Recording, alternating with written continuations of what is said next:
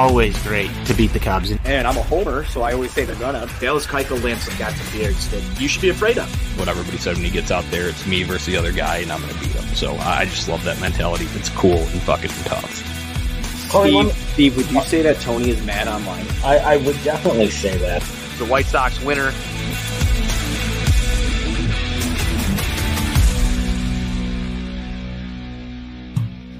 Hello, White Sox fans, and welcome in to the first Sox on Tap podcast of 2023. Steve, Happy New Year. Happy New Year to all the listeners. We're back here to talk some White Sox baseball. How you doing today, Steve? Hey, yo, Anthony, I'm doing well. As you mentioned, it is a new year, new me, all that bullshit. Let's have some fun. New year, new you. That's good to know. You got any, New Year's resolutions around the new and improved NWI, Steve? I got out of the resolution business a long time ago, but what I would just like to see happen this year is I would like to see the White Sox put more numbers in that left-hand column. The left-hand column makes me very happy. So if the White Sox can play, if the White Sox can do their job in that aspect of it, I think it could be fun back at the ballpark again. And you might just see some shenanigans from me on Twitter.com again. Who knows? No. It could happen. Yeah, that's fair. I'm glad that you're a new version of yourself. We're going to have a new White Sox season to talk about here soon. We've got a new left fielder as well that we're going to talk about here today, although this was sort of a delayed signing, and Steve and I were talking a little bit about this, why it took so long to become official. Obviously, press conference today for Mr. Andrew Benintendi was announced. We got some Rick Hahn comments to kind of dissect, but that's our first order of business here, Steve. We're going to talk about new things in the new year, and that is right off the bat, Andrew Benintendi, like I said, announced today. Let's hear some thoughts. We talked about this a couple of weeks ago, last time we were on here. It's a move. It qualifies as that. Does it check a couple of boxes? Yeah. Left-hand hitting guy who will take walks and get on base at a 350 clip throughout the course of his career. So that's a positive. We've seen varying defensive metrics. So a little bit of a mixed bag there. Precipitous decline in his power over the last couple of years. So there's good and bad to come along with this. The 5-year contract length is one that gives me a little bit of pause, if I'm being completely honest with you. But if nothing else, it's a competent left fielder, and it will effectively take away Eloy Jimenez's glove, which I know is another topic we're going to get to later on here tonight. But it's fine. It's not going to move the needle a ton, but it's fine. Well, we've kind of hashed a lot of those opinions out. I think we're sort of past there. I like the move personally. I do have some concerns about the length as well. There were some comments today from Mr. Benintendi himself when he was asked about, being the highest paid player in franchise history. And, he was pretty humble about it. I think that, it's got to be interesting to be Andrew Benintendi and be asked that question. As you said, it's a fine move. I think it's kind of graded on a bell curve. I think I saw a good thread from Albert Bell. Albert Bell, yes, Albert Bell. Speaking of largest contracts in franchise history, yes, you have to grade the Benintendi contract on a bell curve. That's perfect. I think I saw a good thread from P-Knowles the other day about how just sort of the same way that you feel, Steve, where when the White Sox go out and make this move, it should be a solid addition for other teams. And it is for the White Sox, but here we are faced with, this is our largest contract that we've ever handed out. I was intrigued by Rick Hahn's comments that came from, I believe, Vinny Duber tweeted it out yesterday. That Hahn had introduced, Benintendi and said, I've been waiting like 7 years to have you on this ball club. And just the first thing, Steve, if Kenny always got his guy. Is Rick Hahn now on the Kenny Williams got to go get your guy plan? Is that why we have Mr. Andrew Benintendi on the sell side? I mean, one could certainly argue that. And listen, we all know that the White Sox like to keep everything in the family. They like to keep things business as usual. So if Kenny always got his guy, I think it's only fair that Rick eventually gets, one or two or a couple, 2-3 of his guys. So I think that's fair. One other little interesting facet of this announcement, press conference that took place today, press conference that wasn't televised on a regional sports network that Jerry Reinsdorf owns 40% of, because we had to have, Fantasy Football Minute on instead of this press conference to introduce Andrew Benintendi. I know we talk a lot and you led into the show about you might want to save that grievance for like a whole nother year, Steve. No. We're starting hot. Starting hot here. Okay. Because, I know I said earlier, new year, new me, all that bullshit. One thing that will remain constant, one thing that will always remain the same is my hatred, my deep-seated hatred for his financial systems of my existence. Yes. Jerry Reinsdorf. Fuck you. Yeah, you just new year, new you, same you is what I'm getting out of this. But how much do you think Rick Hahn celebrated getting his guy? I mean, I think, he probably went out and, maybe did put together an algorithm of some sort before watching, Michigan lose in the college football semifinal and, exchanging text messages with Scott Merkin over it while they cried over the unfortunate nature of that, which is just a real tough scene. But, I'm sure Rick was very happy. It had to be the most happy he's been. He's getting everything on his wish list right now. He's got Pedro Grifol. He's got Andrew Benintendi. Everything's coming up Rick Hahn these days. Let's hope that it comes up with White Sox wins. As you said, you want more things in the left-hand column than the right-hand column. Let's hope that all equates. But Steve, overall, the Benintendi signing, it's announced, it's official. Nobody's swooping in and grabbing Andrew Benintendi. We're stuck with him for 5 years, for better or for worse. Hopefully it's for better. That said, you mentioned that this move is going to take away Eloy Jimenez's glove, and this is something that I was very, very happy with, and why I think that this move is going to be super beneficial for the Chicago White Sox. I think that we've all had enough of these left field experiments that have been going on. It's been sort of a revolving door between Andrew Vaughn. You had Pollock in there for a little while. You've seen Eloy try and man the position. Lurie Garcia's been trotting around out there from time to time. It's been too many left fielders. According to Pedro Grifol, he had a conversation with Eloy and said that Andrew Benintendi is here to play left field, and he plays it well. I think that's a net positive for our Chicago White Sox. There was a comment that was made that could be construed one of two ways, that Eloy Jimenez may see some playing time in right field for your Chicago White Sox in the 2023 season.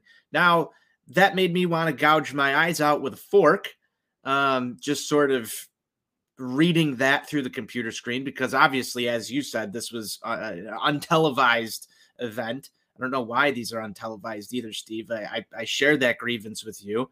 I think that fans want more White Sox content, and on a January day, give me a press conference at least. It makes no sense. But back to Eloy Jimenez manning right field. I got a little mad online today, and I went to no. I got a little mad online today, and I went and I wrote about it because it was very therapeutic for me to express my displeasure with the idea of Eloy Jimenez ever trotting around right field. And over the course of me writing the article, which you can find over at oddtapsportsnet.com, it started to, kind of bake in that, you're probably not going to see a lot of Eloy Jimenez in right field regardless. because you have Oscar Colas potentially coming up and joining the Chicago White Sox at some point this year. My baby boy's been working hard out there to maintain, his physical form and his great defense out in right field, Gavin Sheets. And then you also potentially may have a free agent acquisition that may or may not be made. We'll get to some of that talk later. But Steve, thoughts on Eloy Jimenez potentially patrolling right field? Sounds like a bad idea to me. It's a fucking bad idea. My thoughts are this. They're very simple. They're very concise. I'm old enough to remember when Jose Abreu was taking ground balls at third base and people had a little mini uproar over it. Did Jose Abreu ever see third base during a major league game for the Chicago White Sox? No. Okay. No, he did not. Next question. Well, I will put this into perspective here, Steve. As of right now, we don't have a bona fide right field option, and I will say that it's sort of a question mark heading into this year. I'm a little nervous that Eloy is going to talk his way into getting a glove and going out into right field, and I really hope that that's not the case with this team. It does not benefit us to have Eloy Jimenez even start out there 1 or 2 games in April while you're waiting for a Colas call up or just fucking around with it. I'd rather see Billy Hamilton. I'd rather see Gavin Sheets. I'd rather see, if you have to stick Andrew Vaughn out there for a game, I'd rather see anything than Eloy Jimenez potentially injuring himself and losing the best bat that we have in the middle of this lineup. That's what makes me nervous, because we've seen crazier things. Yeah, I'm just not concerned about it at all, to be completely honest with you. I feel like that was just kind of one of those things that Pedro Grifol said publicly just to kind of be nice to Eloy. I mean, I think he expanded very much on his position that Eloy is going to be the full-time DH with this team. I think that's pretty clear here at this juncture. So I feel like, and you know this as an owner of 2 humans, that sometimes you say things just to try to make people feel better that are close to you. I feel like it was just kind of one of those things. Yeah, I'm still a little nervous, Steve, that we might see some stuff that we don't want to. I don't think it's the worst thing in the world to give him reps, a la Jose Abreu, like you said, in practice, training, all that good stuff. I just don't want to see it on my baseball team in 2023, because that would mean that we just basically moved Eloy Jimenez out of position, and it would really irk me a little bit. He needs to be the DH, and I want 500 at-bats from Eloy Jimenez this year. I don't know about you, but I think that with 500 at-bats or plate appearances for Mr. Jimenez, you might see 30-plus home runs come off of his bat. And you want the ball to go far, because if the ball goes far, the team's going to go far. So there you go. That's my rationale here. Maybe you're the one talking me off the ledge, but that gave me a miniature heart attack when I read that today. Multiple sources have confirmed that when the ball goes far, the team does indeed go far as well. And you mentioned, Eloy getting 500 at bats to hit 30 to 35 homers. Listen, there might be some guy in some deep, dark corner of the interwebs that was invented by Al Gore that may have even said at some point that he thought Eloy was going to be the first player in franchise history to hit 50 homers. I don't know who would say something like that, but I feel like it might be out there. We might have to roll the tape back and figure out who said that. I can't remember, but we might have to roll the tape back, figure out who said that, because that would be wonderful. This franchise desperately needs power right now, especially losing Jose Abreu. Interesting thing that I sent over in our group chat right before we started. Did you see what came out on Fangraphs, this offseason tracker, Steve? I did, and I was fascinated by that a little bit. First and foremost, you actually put Fangraphs into your search bar? No, I saw a tweet with this. I saw a tweet with this, but actually, Steve, it makes sense. I do actually visit Fangraphs from time to time. I am more of a baseball reference guy, but I do look at Fangraphs every now and then. We have had Dan Zimborski on the show. We've talked zip projections. That's true. I know what Fangraphs is. But if we're looking at this lost war that all the kids are talking about these days, it's slightly concerning to me with this graphic that I'm looking at right now, that the White Sox have lost more than they've gained this offseason, and yet you're sitting here. We're trying to feel good about this Andrew Benintendi thing. I feel like a lot of this is Jose Abreu and maybe a little bit of AJ Pollock. I'm trying to figure out where we lost all of this. So if you these wins, yeah. So obviously, Abreu accounted for 4 of those, and then you have John Cueto in there as well. There you go. That's another one. So that was, I want to say, 2.5 or 3 right there. Did not realize he was. I mean, he was great, but I guess I didn't really look at his exits. And Elvis Andrus might have been 1.5 to 2 wins in the very short time that he was here himself. Yeah, that adds up real quick. That's a lot of quality baseball players that have left the organization. Now, it does say that they picked up, I think it was a potential 2.9 right there.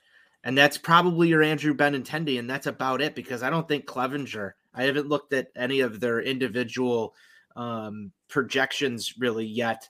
I did see the Zips graphic come across at one point, but I can't remember what we had on Clevenger. I did not think it was anything near 2. So I would assume that Andrew Benintendi is the pickup there, and some change are coming from Mike Clevenger. That doesn't feel like a finished product to me. No, it certainly does not, and I think that lends itself to some of Rick Hahn's commentary that took place at the press conference again that no one was able to see here because. Can I set the table with this too, Steve? Because you have wait a minute, set the what? Set the table. It's Rick Hahn's table. We're not setting tones. We're setting the table. I always thought that. Listen, new year, new me, all that. Maybe you want to hashtag set the tone. No, we're setting Rick Hahn's table. Okay. We're just setting the table right now. We can set the tone in a minute, but let me set the table here. This is from Pedro Grifol. I also have an article about this one over at OnTap Sportsnet. Grifol was on a podcast, the Baseball Isn't Boring podcast, which is Joe Kelly pet project, if you're not familiar with it.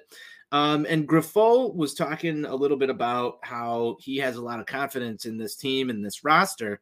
He likes the fact that they're going to sit through the Houston Astros ceremony. I think that's perfect. I am old enough to remember, Steve, the Chicago Blackhawks watching the LA Kings raise a banner and then going on an absolute tear in 2015. I think it's a good omen to be part of those ceremonies and take those in, because not to be confused with Will Omen. No, not to be confused. Yeah, absolutely not. But I think from a White Sox standpoint, I kind of like this too. I'm agreeing with Pedro Grifol here in the one sense that if there's anything for this White Sox team that might give them a little kick in the ass, it might be watching the Houston Astros, receive their rings and see what it's like to be a champion. I do really like that attitude. Where I'm a little concerned is that we just talked about this graphic where the White Sox are seemingly in second to last place of, detrimental off seasons that take you away from competitiveness. These are actual numbers that I have to look at right now. And then he goes on to say that, if everything goes right, not if, when everything goes right, they're going to be there with, Houston and New York in October. And I just kind of feel like I lost all sense of reality here, because they've got to be looking at this shit too, right? They have to see that these moves don't add up. Maybe they don't put as much stock in WAR or all of these other metrics that all of us fans do. But I would think with analytics and what they're looking at, they can also see that this team isn't as strong on paper as it was last year. And last year's team didn't do shit. So are we really relying on right now just a different voice in the room with Pedro Grifol? where are we at? Now you can take it over with the Rick Hahn comments, because this is sort of lost on me. It feels like too much speak without enough results. Well, as it relates to the WAR numbers, I think one aspect that people could possibly overlook with all of this is that you have some guys in John Cueto and Elvis Andrus that, let's be real about this here. When they were signed, did anybody reasonably think that you would get the level of production that the Sox got out of them? Realistically. Fair. I mean, I didn't think that John Cueto was going to be John Cueto. I will say that I kind of thought that Elvis Andrus was going to come in here and play a professional game. I don't think that, I imagine that he was going to go off the way that he did. No. Exactly. Did you think he was going to have the second most home runs on the roster from the time that he? No, not at all. No, not in any stretch of the imagination. And I know that there's also a health component to this as well, where, White Sox just stay healthy. But on the same side, Steve, you are correct on those. I did not expect that out of either of those players. No. So I think that in some regards, the front office probably is looking at it from the standpoint of, can we reasonably expect to get this level of performance out of these guys once again? And are they, for lack of a better term, trying to hedge their bets with, in their mind, creating more certainty? What world am I living in where you're sort of defending the front office here? I told you, new year, new me, all that bullshit. This is, the roles have reversed. I'm not happy with it. I'm not happy with it at all. Okay. Listen, do we want to revert back to 2022? Because I'll revert back. No, I'm going to be the negative one all year. No. You know what? Let's go back. One more time here. Let's go back.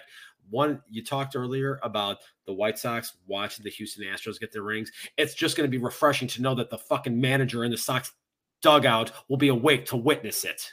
That's great. That's TLR didn't need any more ring ceremonies apparently. Man, I don't understand this. This is not done. There's no way it's done. They have to do something to at least make me feel like when Pedro Grifol gets on a microphone and talks about how he knows that this team is going to be great. We've got questions all over the place. Second base, we just had a healthy discussion about right field. I don't know what the plan is at backup catcher. Maybe it is Sebi Zavala. Our bullpen is always a super bullpen until it's not. I still have way too many question marks heading into spring training, Steve.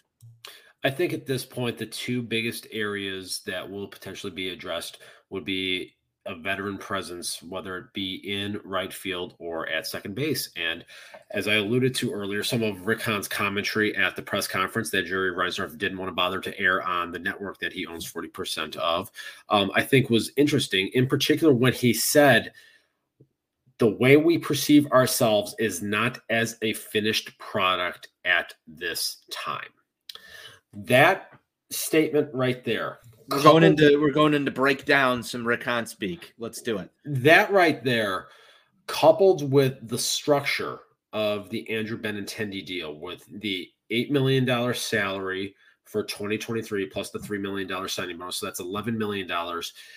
That lends itself to the belief and the hope, I would think, that there is still a little bit more wiggle room to go out there and add a veteran presence, whether it be at second base or in right field. If it's someone like Adam Duvall who can fill in all three outfield spots that we've talked about on this show here. I just wrote the other day about, what if maybe Elvis Andrus would be a reasonable fit to bring back at second base if you were agreeable to that. I'm for that. Yeah.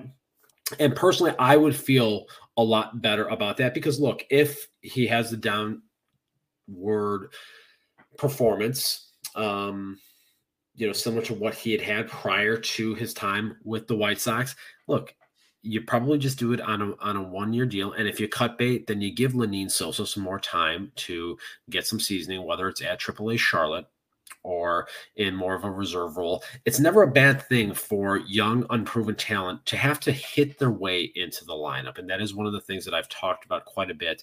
I think it would behoove this team to try to create as much certainty as possible. Now, granted, a player like Elvis Andrus, or even, trading for someone like an Eduardo Escobar with the New York Mets, isn't going to create a high level of certainty, but I think it would be more so than if you were to just plug Lenyn Sosa in there. And again, and I say this as someone that I'm very intrigued by Lenyn Sosa and the thought and the idea that he could be a long-term solution at the second base position.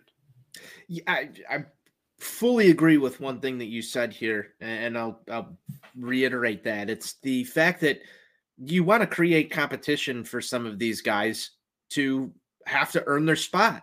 I mean, I remember talking about this back in 2019, going into that season with some of these same question marks. And it seems to have repeated itself over and over again, mainly in the right field slot throughout this quote unquote competitive window. But for Sosa and for Romy, I find it extremely intriguing that at this point, there is nobody there blocking them, even in that sort of like Jimmy Rollins type role, like you mentioned, make them earn that spot. It seems simple. Obviously, the White Sox passed on Jean Segura. They passed on a couple of other options earlier this offseason, and it's kind of led me to believe that maybe they're not going to make a move. They parted ways with Danny Mendick, who I thought, obviously he got a contract from the New York Mets. I thought that he could have been a potential guy that you see in there. I don't think he moved the needle a lot. He did hit well last year for stretches, but that would have at least been a cheap name to throw in this mix as well, that had a little bit more major league experience than either of these guys. I'm just sort of curious what they do here. There were a lot of decent options that didn't cost a lot of money. If Rick Hahn's saying that this isn't a finished product, they obviously didn't like those guys, and the pickings are sort of slim. Is it Andrus? Or are we riding into this with Sosa and Romy? That's a tremendous question. Here's another little wrinkle. So Jim Bowden, former GM for the Cincinnati Reds and the Washington Nationals, writes for The Athletic now. He put out a piece here apparently earlier today where he talked to executives from all 30 teams and talked about and tried to get a sense as far as what one final move would make sense for each team. And the quote with it was, the White Sox front office is focused on figuring out the second base position, which could even be resolved via trade or tapping someone on the current roster. Potential targets could be Brandon Lowe of the Tampa Bay Rays, Brendan Rodgers of the Colorado Rockies, Gleyber Torres of the New York Yankees, or Ketel Marte of the Arizona Diamondbacks. So those are some new and some different names in there. Jim Bowden doesn't necessarily have a great track record when it comes to these kinds of things. Tried to go pull that one up. I couldn't find it there, but so, it's interesting. And it, again, just kind of seems like there's a lot of smoke. Again, coupled with the quotes from Rick Hahn here. Let's put our tinfoil hats on. Sure. Let's do it. Is it too early for tinfoil hat time? No, it's not. I mean, I think it's it's past 9:00. We can do this. Okay. What if, in light of the Carlos Correa to the New York Mets situation, what if perhaps there's a deal in place for Eduardo Escobar that can't be executed until the Correa situation and the Correa contract gets ironed out? That's very tinfoil right there. It is. It is very tinfoil. He was a name that the White Sox were interested in when he was a free agent. I'm old enough to remember when Eduardo Escobar played for the Chicago White Sox. Really? I thought those were just Photoshops. And I'm old enough to remember when he played his first game against the Chicago White Sox at Target Field in Canada South, late July of 2012. I may or may not have been an appearance there. You've got a long history with this individual. Steve, would that seal the deal for you? Would you feel better about this roster with Escobar? Me personally, if I had to pick between Eduardo Escobar or Elvis Andrus, I know I'm going to get more power out of Eduardo Escobar, but the defensive aspect of it, I would feel a lot better with Elvis Andrus at second base versus Eduardo Escobar. I don't think Escobar can handle second base. What would the cost be? What would the cost be, man? That's what I kind of worry about it. You can go out and you can grab Andrus for what do you think he's going to make? $5 million next year? That's $4 or $5 million. $4 or $5 million. You're going to have to go give up an asset for Escobar. What's he going to cost? The thing I'm wondering about is, would it potentially be, maybe like a Joe Kelly for Eduardo Escobar because of some of the money components associated with that? Yeah, you can make that argument. If you could make it, you're not taking Jake Diekman. Please. You're going to have to give more than Diekman, I think. What if Rakan asked really nicely? Because I'm told all you have to do as a GM is just ask really nicely, and then things get done. Oh, okay. I don't know if that's going to work very well, but I don't think you're going to find a suitor for him, and I don't think it's the New York Mets. I don't know what they're not Bruce Sutter. Yeah, no, not Bruce. Not Bruce. I don't think that gets it done. I don't even know if Joe Kelly really gets it done. I feel like they're going to want somebody a little younger, and I'm a little worried about that. But you're right. There is a money component to all of it. I think I'm firmly in the Elvis Andrus camp here, Steve. That's the move I would make. He's familiar with the organization. He expressed interest in being here, which is important, at least on the surface, of somebody who's willing to put up with the White Sox organization. He seemed to enjoy his time here, and I was a fan of his when he played his baseball at 35th and Shields. He was an absolute professional. He obviously went on a very hot run that probably skewed a lot of individuals' opinions on him. I think for a longer stretch, he might be not the same guy that White Sox fans would expect out of that signing, so temper expectations on it. But I think overall you're getting a true veteran presence that we kind of both brought up earlier on. Not to say that Escobar isn't a good veteran presence, but I think overall Elvis really gelled well with this team, and I think that he would be able to provide maybe some of that veteran leadership that Jose Abreu is no longer going to be here to provide for some of these guys, and obviously has a history with most of them now, having played here and filled in for the guy that blew the death punch to the Chicago White Sox season last year. Yeah, there's that. But I think it definitely would make sense for Elvis Andrus to be a guy to plug into that role. The one question mark that I would ultimately have, though, is does he have offers to play shortstop on an everyday basis, and if that is something that he is intent on. I know he had mentioned at the end of the last season that had TA come back, that he would have been willing to shift over to second base. Is that something he would be agreeable to in an off season, or is he dead set on getting a gig as a shortstop? Where's he going to play shortstop right now? The one place that I come back to and think about is Atlanta, with Dansby Swanson's departure from there. Are they going to really go with Vaughn Grissom every day? I know we're seeing videos on twitter.com of him working with Ron Washington, who is widely regarded as the best infield coach in the sport. Is that something that a team that actually has serious championship aspirations and actually goes out there and tries to do things to seriously win a championship, would they look to bring in a guy in Elvis Andrus to, finalize and kind of shore up that roster, especially knowing that they were the organization that signed Elvis Andrus out of the Dominican Republic like 20 years ago? I did not know that. Yeah, did not know that.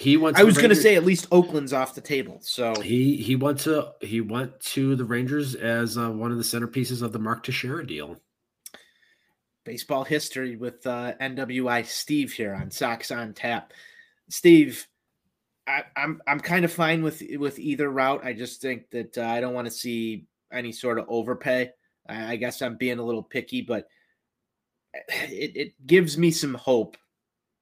And I think it should give everybody some hope, the way that Rick Hahn stated that they view this as still sort of a work in progress.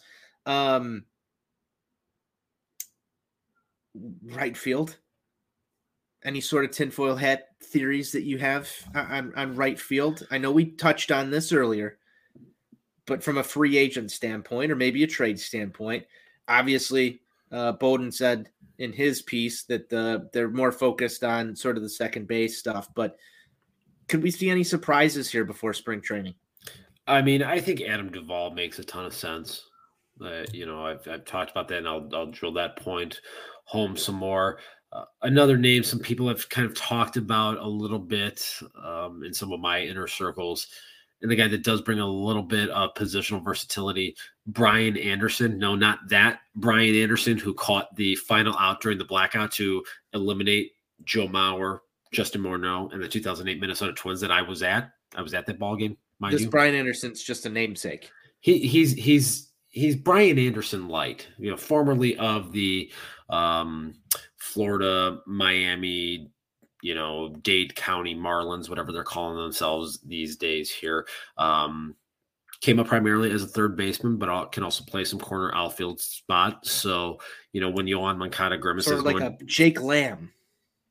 Well, he's got a little Jake Lamb in him, a little bit. So, when Yoan Moncada grimaces going down the first base line there, they could potentially have a fallback option to plug in at third base there when he, is ouchie for 2 to 3 days at a time. So that's another name. Garcia's not going to get that start. I'm committed to not speaking his name in 2023. We're going to have a talk with our guy, Jonathan, about that. This is a Larry slander free zone. As I always say, it's not slander when it's true. Yeah, well, we can deem it what we want to.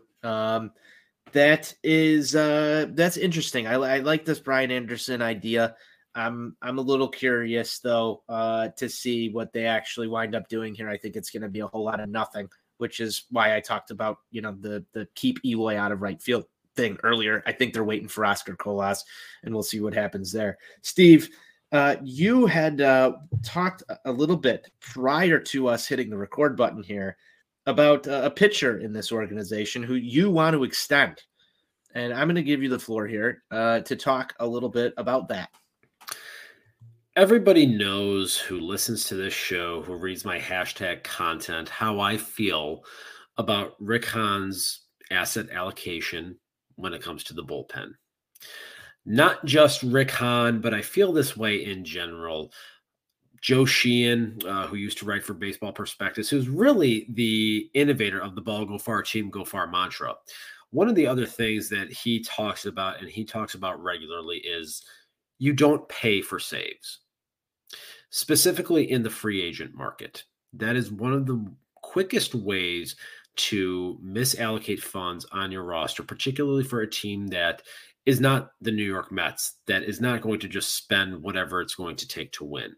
So in light of that, we got a guy on this roster who transitioned to the bullpen last year and did so with flying colors that I wrote about over at OnTapSportsNet.com a couple, 2-3 months ago.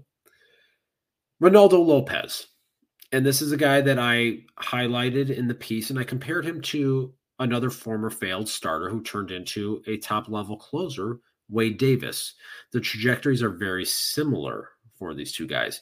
I think it would behoove the White Sox and Rick Hahn to get his little extension machine out, and as he typically likes to do during spring training, I think it would make a ton of sense for this team to get a deal done with Reynaldo Lopez, because you've got 2 years left of Liam Hendricks. You've got 2 years left of Kendall Graveman. If you can extend Lopez now and do so at a reasonable rate, that is your closer of the future, in my opinion. I firmly believe the stuff that Reynaldo Lopez has. I think what we saw from his transition last year, this is a guy that can play up his repertoire in one-inning bursts and do so in an effective manner to be a ninth-inning guy. And I think that's what this organization needs to get back to doing, is finding guys and not overpaying in the free agent market, which has unfortunately been something that has plagued this team for 15 years now, going back to the Octavio Dotel, Scott Linebrink deals of the past when Kenny was running the show. Everyone likes to think that Rick Hahn likes to just blow his wad on the bullpen. This is a White Sox problem for far too long now. And then obviously exacerbating it with the likes of Liam Hendriks, Kendall Graveman, etc. If you can take a homegrown and developed guy like Reynaldo Lopez that you successfully transitioned from a starter to a reliever, put him in the back end of your bullpen, I think it's going to make the roster machinations a lot more reasonable for this team and give them the famed flexibility to be able to put together a more efficient roster. Very well said, Stephen. Very well said. That was beautifully articulated. And I agree with most of it. I've been a Raylo to the bullpen guy for, I can't even remember how many years. He's just so good in those short bursts. I've always kind of thought that, he could potentially be a 2-inning reliever guy, almost in the same way that the Milwaukee Brewers were able to utilize Hader for a while. His stuff it's so electric. One time through the order, opponents seem to really have a hard time with him. And that was his biggest problem as a starter. The second time through the order was always an issue. Obviously he's got the stuff to pitch at the big league level. You saw him last year in some high leverage spots that even garnered some talk about, Liam Hendriks being traded this offseason. We talked a little bit earlier about guys who are of the younger variety coming in and having to work and earn their spots. This is sort of that exact same scenario. Reynaldo Lopez has been a guy in this bullpen. He doesn't have the big dollar contract behind him. He's not going to get those spots as much, but he's earned them. You've seen him go out and earn that shit.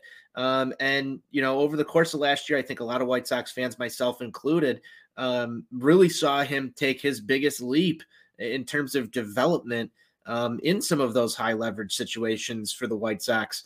I expect him to be a force in that bullpen again this season. And the extension machine, if Rick Hahn's got it, there's not many guys on this roster right now that really need an extension. I think that Reynaldo Lopez is the guy that you would go out and hand a little bit of cash to get to stick around past those 2 years, Steve, because I want an additional 2 years on the back end of that at least with Reynaldo Lopez. So that's some interesting stuff that you're bringing to the table here. If nothing else, I try to just, get the wheels turning up there for our listeners. Yeah, that's some good stuff. Steve, it's about 42 minutes into this. I don't have much else in White Sox land. You got any final thoughts for me? My final thoughts are this. Earlier today, I booked my flight to go out to Phoenix, Arizona, to spend some time at Camelback Ranch, taking in Cactus League action. We all know you must go out there and you must #set the tone during Cactus League play. I will be there in attendance, live, looking to see how the tone gets set. It's going down. That's beautiful, Steve. I mean, it's that time of year. It is definitely that time of year. I think we are about 6 weeks away from some actual baseball being played. It's gone by rather quickly, Steve. I must say, this has been a quick off season.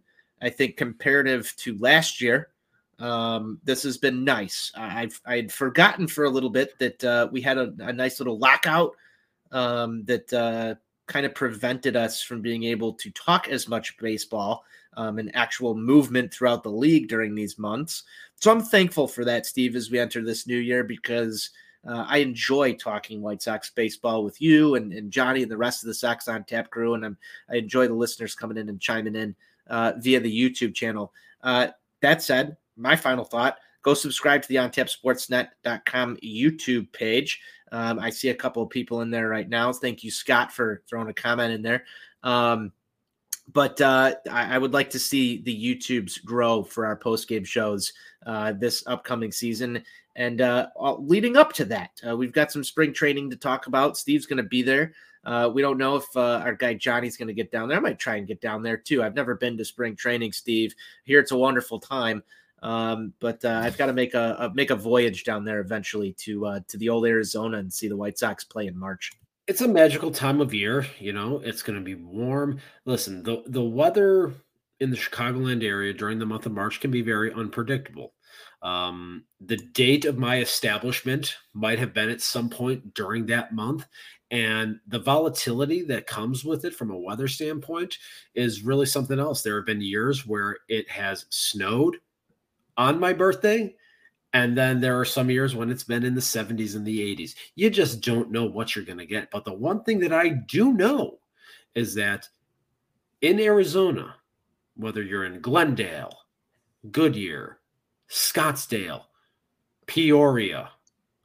Not Peoria that's near us, correct? No, not Peoria, Illinois. You don't want to go to Peoria, Illinois in March. I can hashtag confirm that. I've had to make that journey, and let me tell you, it's not enjoyable. This Peoria is better.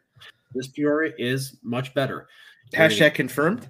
Oh, that's hashtag double confirmed.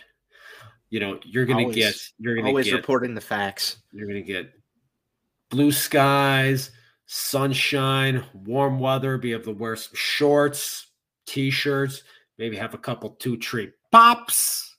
And it's just a grand old time. Well, Steve, we're looking forward to seeing you live reporting down in sunny Arizona this coming March. And we've got some World Baseball Classic that's going to be played around that time. You get some Lance Lynn out there. You're going to try and take in a World Baseball Classic game if they're still being played while you're down there. I'm not sure what your exact dates are or your itinerary, but I do know that Lance Lynn will be pitching for Team USA, I think sometime around the 11th of March. So I will be getting to Phoenix on Sunday the 12th. And ironically enough, the White Sox have an off day on Monday the 13th. So who knows? Maybe I will get to go see the big bastard pitching for Team USA. Who knows? It could happen. There you go. We'll see how Team USA shakes it out down there. I think that's where they're starting, but I do believe the tournament finishes up over in Florida, if I'm not mistaken. But if you can catch some of that action, be sure to share with all the listeners on an upcoming episode how cool it is to go watch the World Baseball Classic. Steve, that's really all the time we have for today. This has been another fine edition of the Sox on Tap podcast. You can find us on Twitter at Sox on Tap, on YouTube at On Tap Sportsnet, on the web, ontapsportsnet.com. You can find Steve at NWI_Steve, myself at Tony on Tap. Steve, it's always a pleasure talking White Sox baseball with you. White Sox forever. White Sox for life.